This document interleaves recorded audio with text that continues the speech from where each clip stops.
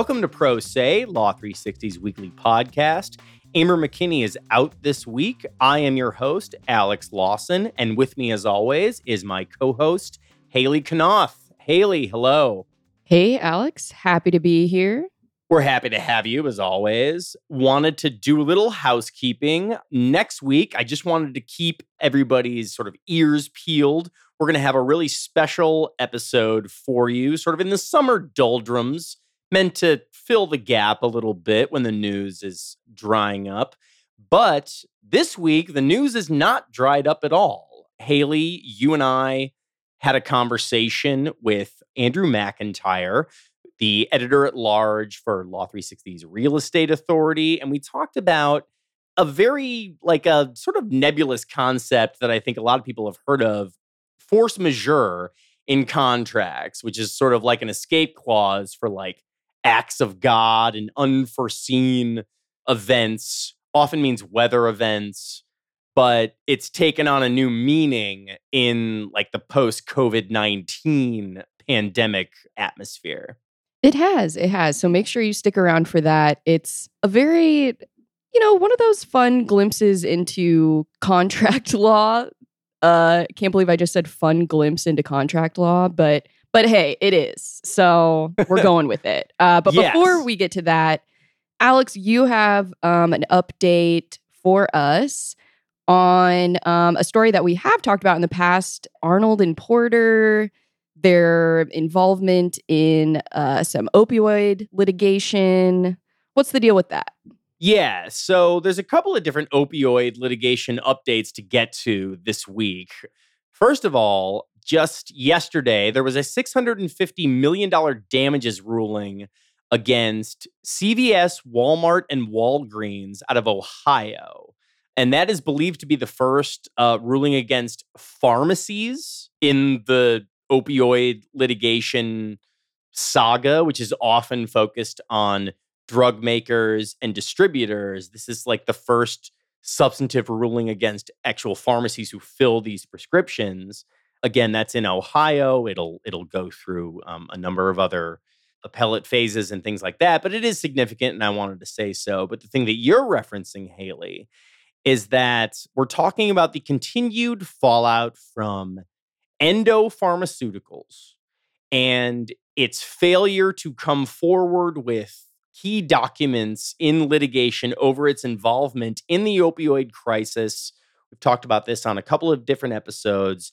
Now, Endo has settled the case, but now New York attorneys are continuing to go after the attorneys at Arnold and Porter for their failure to turn over these materials, and it's getting a little sticky. And I thought it would be good to kind of loop us back in on that.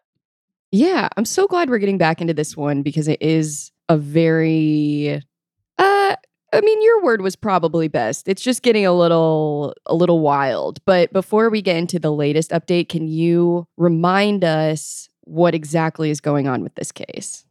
Yeah, so we're talking about Endo Pharmaceuticals and their lawyers at Arnold and Porter. That's what we're talking about. And for a fuller description, you can listen to episodes 217 and episode 221.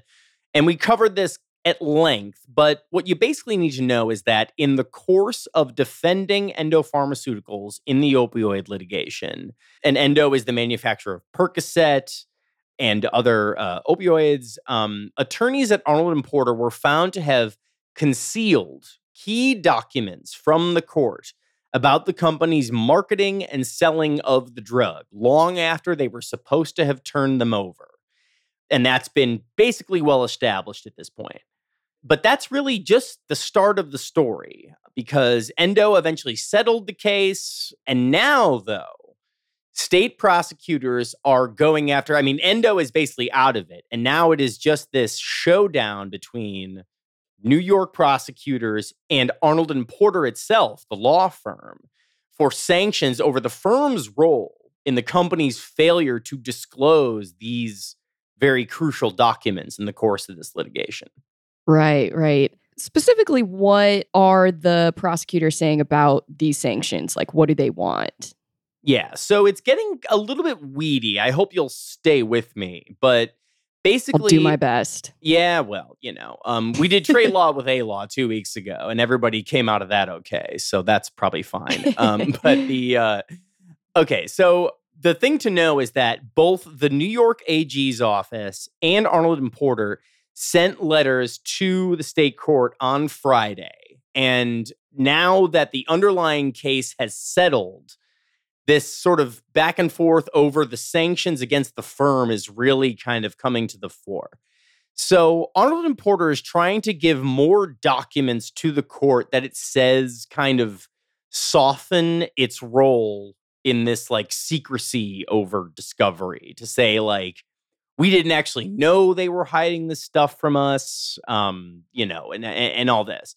The point is though that they are trying to file them under seal, and it told the court that the quote good names of lawyers repeatedly have been besmirched by the state attorneys over the fight over attorney sanctions. Now, for their part, the New York attorneys, the prosecutors, have gone after Arnold and Porter for filing these docs under seal, accusing the firm of of using quote last minute cherry picked selected secret evidence to show that it wasn't complicit in its deception to the court. So to kind of put a bow on this, the idea is like they didn't turn over documents to the court in the course of litigation. And now the New York prosecutors are saying you're actually being too secret in how you're trying to exonerate yourself, right? About saying like, you're not telling us like about this information that can actually get you off the hook for this. So we're a couple levels deep on the alleged subterfuge here. Yeah. Yeah. We've got a lot of alleged secrecy here. But so what exactly is at stake? Yeah, so there's already been a court-commissioned mediator referee that has put Arnold and Porter on the hook for $2.1 million in sanctions for its role in failing to turn over the documents in the initial investigation. But it's up to the judge to know whether he's going to take in this new evidence that the firm is trying to present, that the firm says could exonerate it. But I think like the bigger picture thing here is that, Arnold and Porter is a huge firm, and it's now in this very public brawl with New York prosecutors. The company's attorneys have said in several filings, they said, quote, that that the state has, quote, dragged these proceedings out, leaving Arnold and Porter tarred with innuendo. So they sort of see it as this like, the underlying opioids case has settled, and now you're really kind of going after us, right? So what began as a fight over discovery, sort of documentation in this opioid case is now a pretty bitter fight between New York lawyers and this very powerful law firm. This is just what I'm talking about now is just their latest exchange of snipery, but we'll have to stay tuned to see exactly where it progresses from here. Yeah. And I've got to say, merits aside, I really appreciate the use of tarred with innuendo and besmirched. So definitely going to be keeping my eyes on that one. Thank you, Alex. Now I want us to talk about an issue near and dear to my millennial heart. I assume it's near and dear to your millennial heart as well, but I shouldn't make assumptions here. It's time to talk about financial aid. It's time to talk about financial aid. It's also, we're creeping up on back to school season, I think, which is why we wanted to talk about this. It's a case that's very interesting on its own, but it's interesting for that reason as well. Yeah, very timely. So 17 private universities are accused of working together to limit the amount of financial aid awarded to their students. These are big name U.S. universities: MIT, Georgetown, Northwestern, Duke, Yale, just to name a few. A group of former students sued them in Illinois federal court earlier this year. and they're accusing the schools of antitrust violations. And the big update, why we're talking about this now, is this week the district court gave the students the green light to proceed with their claims and rejected a motion to dismiss from the schools. We're jumping in sort of at the first substantive hurdle of the case, and it's a super interesting lawsuit. I want to talk about exactly what the schools are accused of doing. This is apparently a hotbed of antitrust litigation on Law 360. We talked about Live and PGA last week. Now we're talking about these universities. Now they are accused of colluding to give out less financial aid, or they're strategically apportioning their financial aid, or like what exactly is alleged here? Yeah, that's not exactly it, but kind of. So the former student plaintiffs say the schools used a shared methodology to calculate prospective students' financial needs. And according to the students, that's not cool for a variety of reasons. But most relevant to the latest development, it's not cool because the universities then considered students' financial situations while making admissions decisions, according to them. Specifically, the students said the schools considered those financial situations when admitting waitlisted and transfer students. And, predictably, they're also saying that the schools favored children from past or potential donors. And several of the schools are also accused of using a secretive admissions process to show preference to richer applicants, which is nothing new, I should say. Yeah, but, whenever you're doing an antitrust, a competition suit, there's got to be an allegation of collusion, which they have done. But how does that work? They're saying the schools worked together to apportion financial aid this way, or what are the underlying allegations exactly? The students say the universities work together to eliminate financial aid as a point of competition between them. Yeah. So without the alleged conspiracy and, given the obscene cost of higher education in our beloved nation, students often decide where they'll go based on who gives them the most financial aid, right? But with this arrangement, students would get essentially the same financial aid from all of these private schools. So they're all on the same footing in that regard. And the students specifically are claiming that the schools effectively fixed the total price of attendance for about 170,000 students over the past 20 years. Now, we're talking about how it sort of overcame a key hurdle, and we'll get there in a second. But what were the university's response to this? In terms of colluding to put strictures around financial aid? It's interesting because the schools are not actually denying that they work together at this stage of the litigation, at least. We'll see what they say later. But right now, they're saying it's perfectly fine for them to work together on certain aspects of financial aid offerings, as long as that's not used when making admissions decisions. And, contrary to what the students are alleging, they argued that's absolutely the case here. They don't look at financial aid when deciding who to admit. They pointed to an exemption in the Improving America's School Act that spells that out. On top of that, they argued that only 5 of the schools favor applicants based on if they're related to potential donors. Those schools are, just want to call them out here. Those schools are, so everyone knows. Say it. Brown, Columbia, Duke, Georgetown, and MIT. They said that even though those schools may, factor in donors, those claims are legally irrelevant. And even if those schools are not exempt under the Improving America's School Act, that doesn't mean that all of the schools listed in the complaint should lose that exemption. Well, and the only reason we're talking about it now is that these are pretty incendiary allegations, obviously. The idea that elite institutions are like being very strategic with the amount of money they give out and especially acting in concert. But the court allowed it to continue. They allowed this case to continue. So like what were the contours of that decision? District Judge Matthew Kennelly said that the students had reasonably alleged that they took all financial situations into account during admissions decisions. So basically, the exemption is a no-go here, according to him. Here's a quote from his order.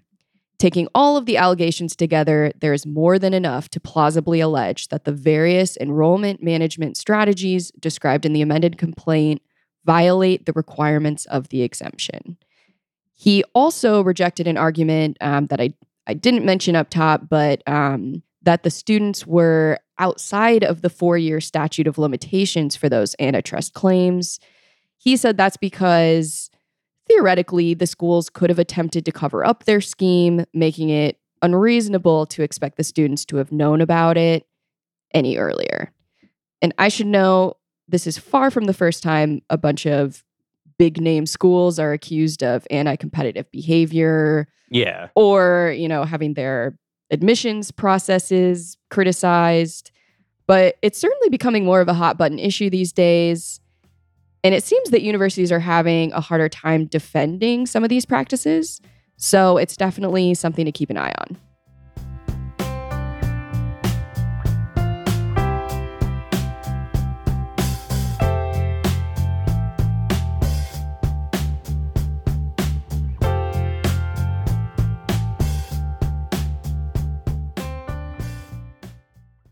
Until recently, contract provisions meant to guard against unforeseen disasters and, quote, acts of God were fairly routine, and even seasoned attorneys didn't pay them much mind. But that all changed in the wake of the COVID-19 pandemic, which has sent attorneys scrambling to make sure that their bases are covered in the event of the next global calamity. Here to break down this quickly shifting area of the law is Andrew McIntyre, an editor-at-large at Law 360's Real Estate Authority. Andrew, welcome to Pro Se. Thanks for having me. I'm so glad you're here. This is like a really somewhat niche subject area, but highly important. And what we're talking about is, the area of contracts that I think are commonly known as force majeure, act of God, which can let everybody out of their obligations. So what are force majeure obligations and how do they work, specifically in the real estate context, which is what you're here to tell us about? Sure. So it's a French term. It literally translates to greater force or superior force. The basic idea of contracts that we're looking at here is Party A and Party B have a contract, and Party A says Party B has an obligation to perform something under the contract. And the existential question that we're talking about today is what happens if Party B can't fulfill its contract? So, just a little bit of context in terms of how this came about. One of the key decisions that the US Supreme Court took up in the late 19th century was actually a case called Tornado. And this I love that. My Midwestern heart is so full. Yeah. So the tornado reference here actually was not a reference to weather. It was a reference to a ship called Tornado. Oh, okay, never mind. All right. Well, then what are we even talking about here? Right. Yeah.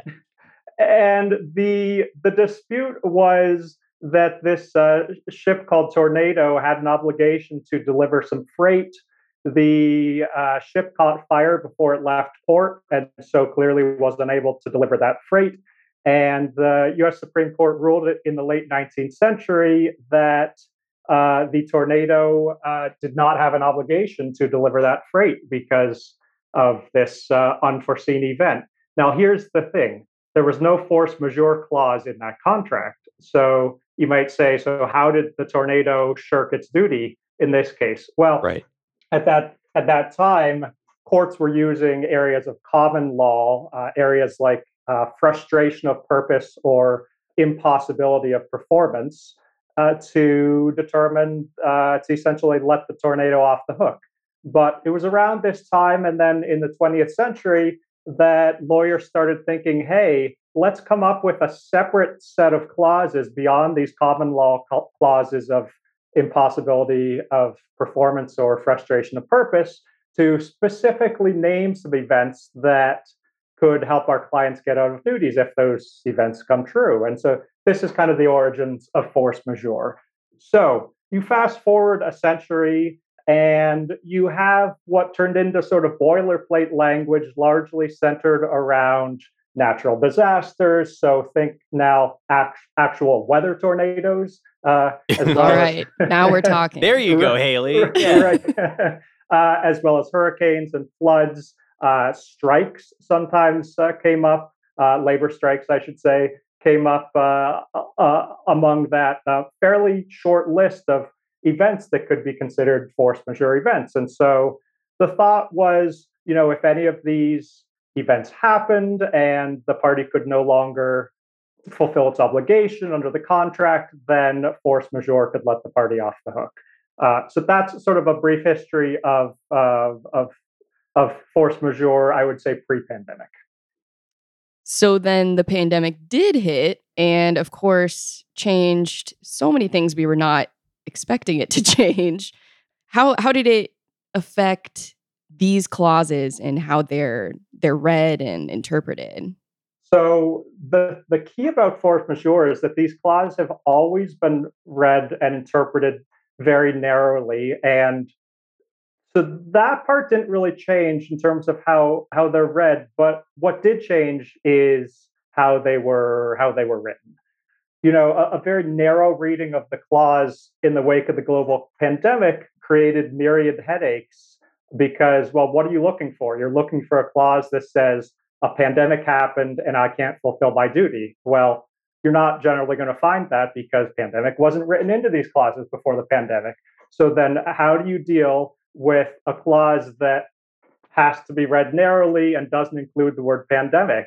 So that sent lawyers scrambling, first of all, to figure out how exactly these clauses were written. Is there anything about the pandemic that they could latch on to in defense of their clients? And then, more importantly, as new contracts were being inked in March, April, May, June of 2020, how was this going to change?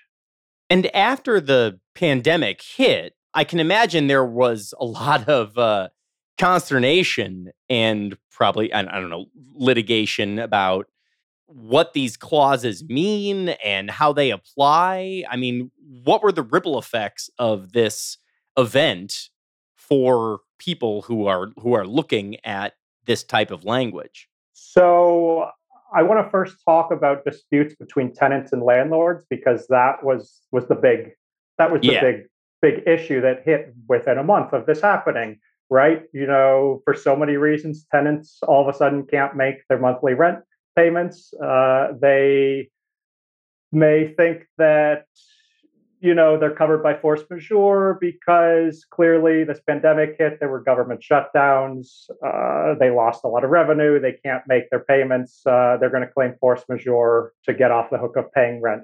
So the thing about that is that there were lots of disputes between landlords and tenants on that point in the early months, but tenants largely didn't have a lot of traction in court on that point because prior to the pandemic, it was pretty universally agreed upon that force majeure actually can't help someone get out of paying rent.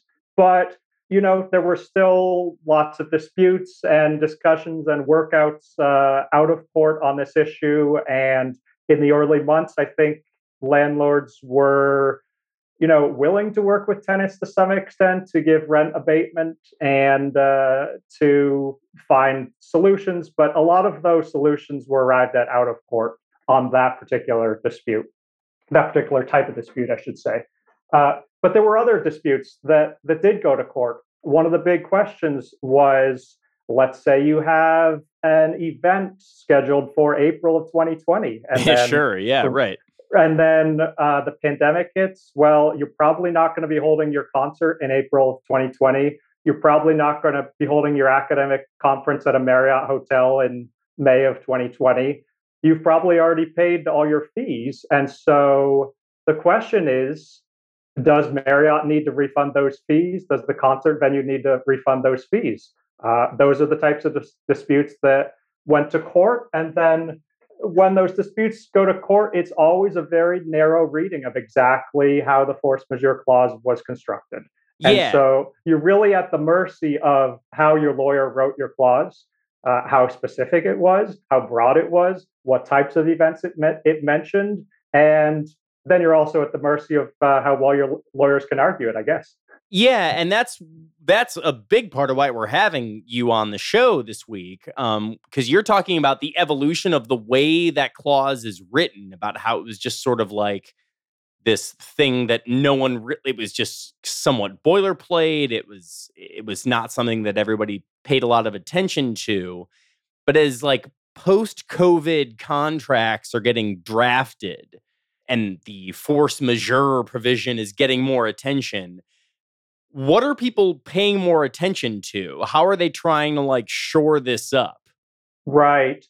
So, as I mentioned, the language was very boilerplate before, but now the obvious change is you've got to mention a pandemic, you've got to mention an epidemic in these clauses. You also need to pay attention to government orders because you can make the case that the pandemic was the reason that you couldn't fulfill your contract obligation, but you can also make the case that government shutdowns was the reason. And so you now need to have that in a clause. Before the pandemic, I would think there were almost no force majeure clauses that mentioned government shutdown. So that's entirely new here.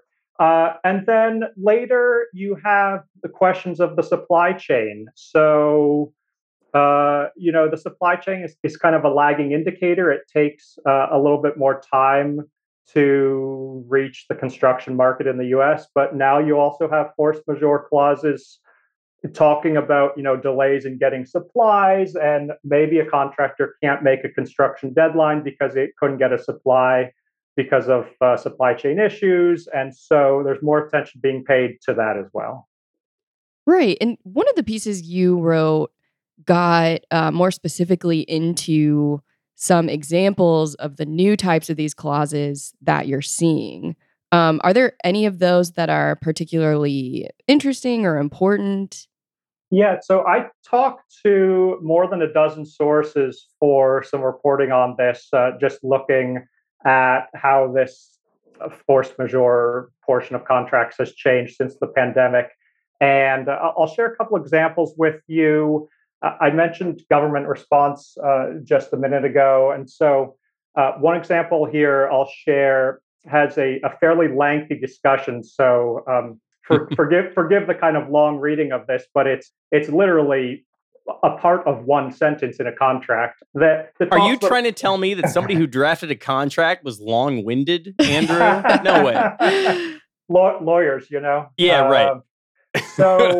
So I'll read you literally a part of a sentence from a force majeure contract, and there are a lot of things in here, but there's a lot of discussion about government response. And note that just the lawyer who wrote this took great pains to discuss government response in many, many different ways in order to Okay. best protect her or his client.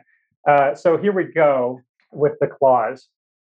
So we have strikes, lockouts, labor disputes, weather, fire, flood, or other casualty or acts of God, war, acts of terrorism, the novel coronavirus, disease outbreak, epidemic, pandemic, worldwide illness, and government orders in response to the same, shortage of services, labor, or materials, or reasonable substitutes therefore, government action, civil commotion, governmental restrictions, regulations, or controls, delay in issuance of permits beyond time periods typical for the area, and other delays by governmental agencies or authorities, or any other cause previously or at such time beyond the reasonable control.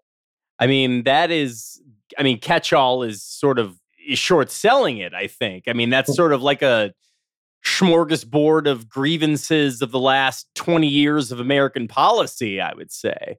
That's right. With an addition of the pandemic of the last two, right? Yeah, of course. Yeah, right. Mhm. Well, and Yeah. it's funny. Well, you mentioned terrorism. I think like 9/11 was the last like sort of cataclysmic event in this space, right? I mean, people had to like adjust to that.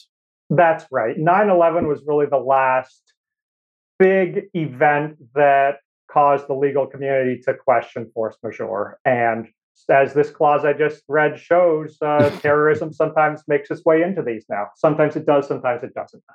Yeah. I really enjoyed that they specified, not only pandemic, epidemic, disease outbreak, but also worldwide illness. It was just like saying the same thing in so many wonderful different ways. That you got it. I mean, the idea is, you take an event and you figure out a way to say it five different ways, hoping Yes. hoping that one of those five ways might resonate with a court, right? Right. So this is another thing you touched on in your reporting, but this is a quickly shifting area of the law where people are clearly trying to account for new occurrences that can let them out of their contract obligations. But when you try and clear up old questions, it often invites new ones. So what are the attorneys that you talk to focused on as they try and sort of continue to craft these contracts that try and plan for the unplannable? Right. So, of course, so much of this is just addressing what's currently happening and trying to predict what's going to happen in the next day, week, month, etc. So, just looking back briefly, of course, in 2020, the big questions were the health crisis aspect of the pandemic and the government shutdown aspect of the pandemic. But now that's not quite as new, and that's not quite as unforeseen as it had been 2 years ago. And so I think now some of the more germane questions are, as I mentioned a little bit earlier, questions about the supply chain and how supply chain delays can or can't be force majeure events. And I think this is of heightened interest because of some other things that are happening right now, including the war in Ukraine, including high inflation, recession fears, etc. And so I think lawyers are continuing to take a look at how force majeure can be used in the construction supply chain context. I think that's still an evolving question. I think there are some other lingering questions as well.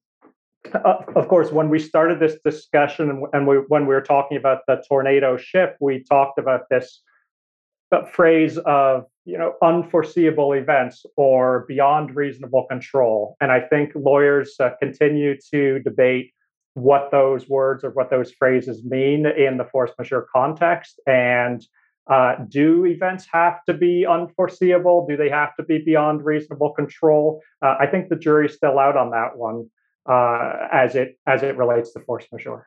It's a fascinating and quickly evolving area of contract law, and Andrew McIntyre is all over it. I would definitely encourage everybody to read his pieces if they are interested in this. Andrew, thank you so much for joining Pro Se. It was a great discussion.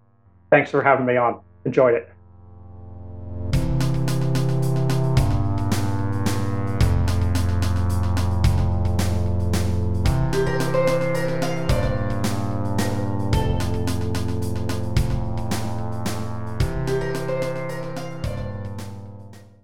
We like to end the show with something offbeat. And Haley, you've got the floor for quite an illuminating story this week. And I want to give you the space to just tell us what's going on here.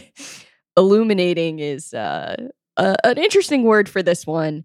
So, every now and again, our coverage here at Law 360 takes us to some interesting places, touches on some perhaps surprising topics. That is certainly the case here because this week's offbeat has to do with poop. I'm Not just so poop. I mean, I'm so in favor of poop. If I can interrupt you, I just generally and as a pro se topic, but okay, go ahead. Yeah, Amber's gone, so we're just taking this one fully off the rails. Yeah. We're not just talking about poop. We are talking about poop in the mail, which is a whole different, in my opinion, tier of poop topics. So Yeah. the reason we're I'm really taking a long time to tee this one up, but the office of Republican Ohio Congressman Jim Jordan recently received some mailed feces, and that was on our radar here at Law 360 because a former court mediator is supposedly the one who mailed it to him. Congressmen, congresswomen they're public figures. I'm sure they get sent crazy stuff all the time. And I actually would bet that this is not the first time that someone sent poop to a member of Congress. I was thinking that too. This has got to be, I wonder if that's like a specific job in the mailroom for like the newest intern. I bet it's not the first time, but the reason we're talking about it is because of as you already intimated, let's talk about this alleged poop mailer. Who is this person? The mail pooper, allegedly, is named Richard J. Steinel. He lives in suburban Akron, and he was the mediator for the Portage County Common Pleas Court from 1999 until 2017. Earlier this month, he was arrested on a criminal complaint and charged with a misdemeanor, violating a federal law that bars mailing certain injurious articles. I talked about this when we were planning the show yesterday, but injurious, there are many ways to describe like a piece of feces. Injurious articles is I mean, I guess it qualifies. Again, I mean, he's been arrested, he's been charged or whatever. This is an area of law we really have not explored. Yeah, I mean, I honestly, you can call me out, I suppose. Maybe I should have explored the legal history of the term injurious articles. But first of all, let's get straight. What exactly are the feds alleging here? They say he mailed more than 36 letters to elected and public officials, not just in Ohio, but also in Kentucky, California, and D.C. And this is the best part. They say the federal agents watched him put one of those letters in a mailbox that was addressed to Jim Jordan's congressional campaign. And he was wearing a glove on one hand while he was doing it. That almost, I mean, it seems incriminating, right? If the idea is just like there was something unsavory in the envelope, or I mean, I don't want to incriminate the guy. I don't know. Yeah, who knows? Who knows? To me, the first thing that jumped to mind was the O.J. Simpson glove, obviously. Yeah. So I was like, wow, okay, we've got another big glove here, the poop glove. I mean, we'll see if they scan this for like traces of feces. I mean, what we're really talking about here is a very high level poop prank, which is not uncommon to anybody who's seen, Billy Madison or something else like this. Do you want to, do you know of any, I do. Speak to any I would love poop related crimes? I would love to crimes? Share. So in high school, I'm going to leave out, all names here. Yeah, please anonymize anybody you want. Yeah. I mean, even of the institution here. But so in high school, a lot of my friends went to a nearby high school. So I was not at this school, but one of them was one of the only people who knew the identity of a phantom pooper who would leave poop in various, in my opinion, comical locations around the school. The only one that I really remember is they carved out a Harry Potter book in the library, which I love. To this day, I'm like, well done. And there was poop in the book. All right. Yeah. But so the phantom pooper of this school that I will not name remains my favorite poop related prank that I have heard tale of. Yeah. Hey, listen. I don't have any sort of firsthand accounts here. I only know of the sort of lighting the poop on fire and putting it on someone, like, it's poop again, The and all of that. classic. You have more firsthand knowledge there, and I really do appreciate you bringing that to the podcast today. Anyway, It was my honor. we'll see what's going on with this guy who sent the poop to Jim Jordan and Allegedly. Allegedly. We'll see what the evidence shows. Thank you. But I think that's a good enough place as any to leave it, I suppose. Thank you, Haley. What a great episode we had this week. Thank you, Alex.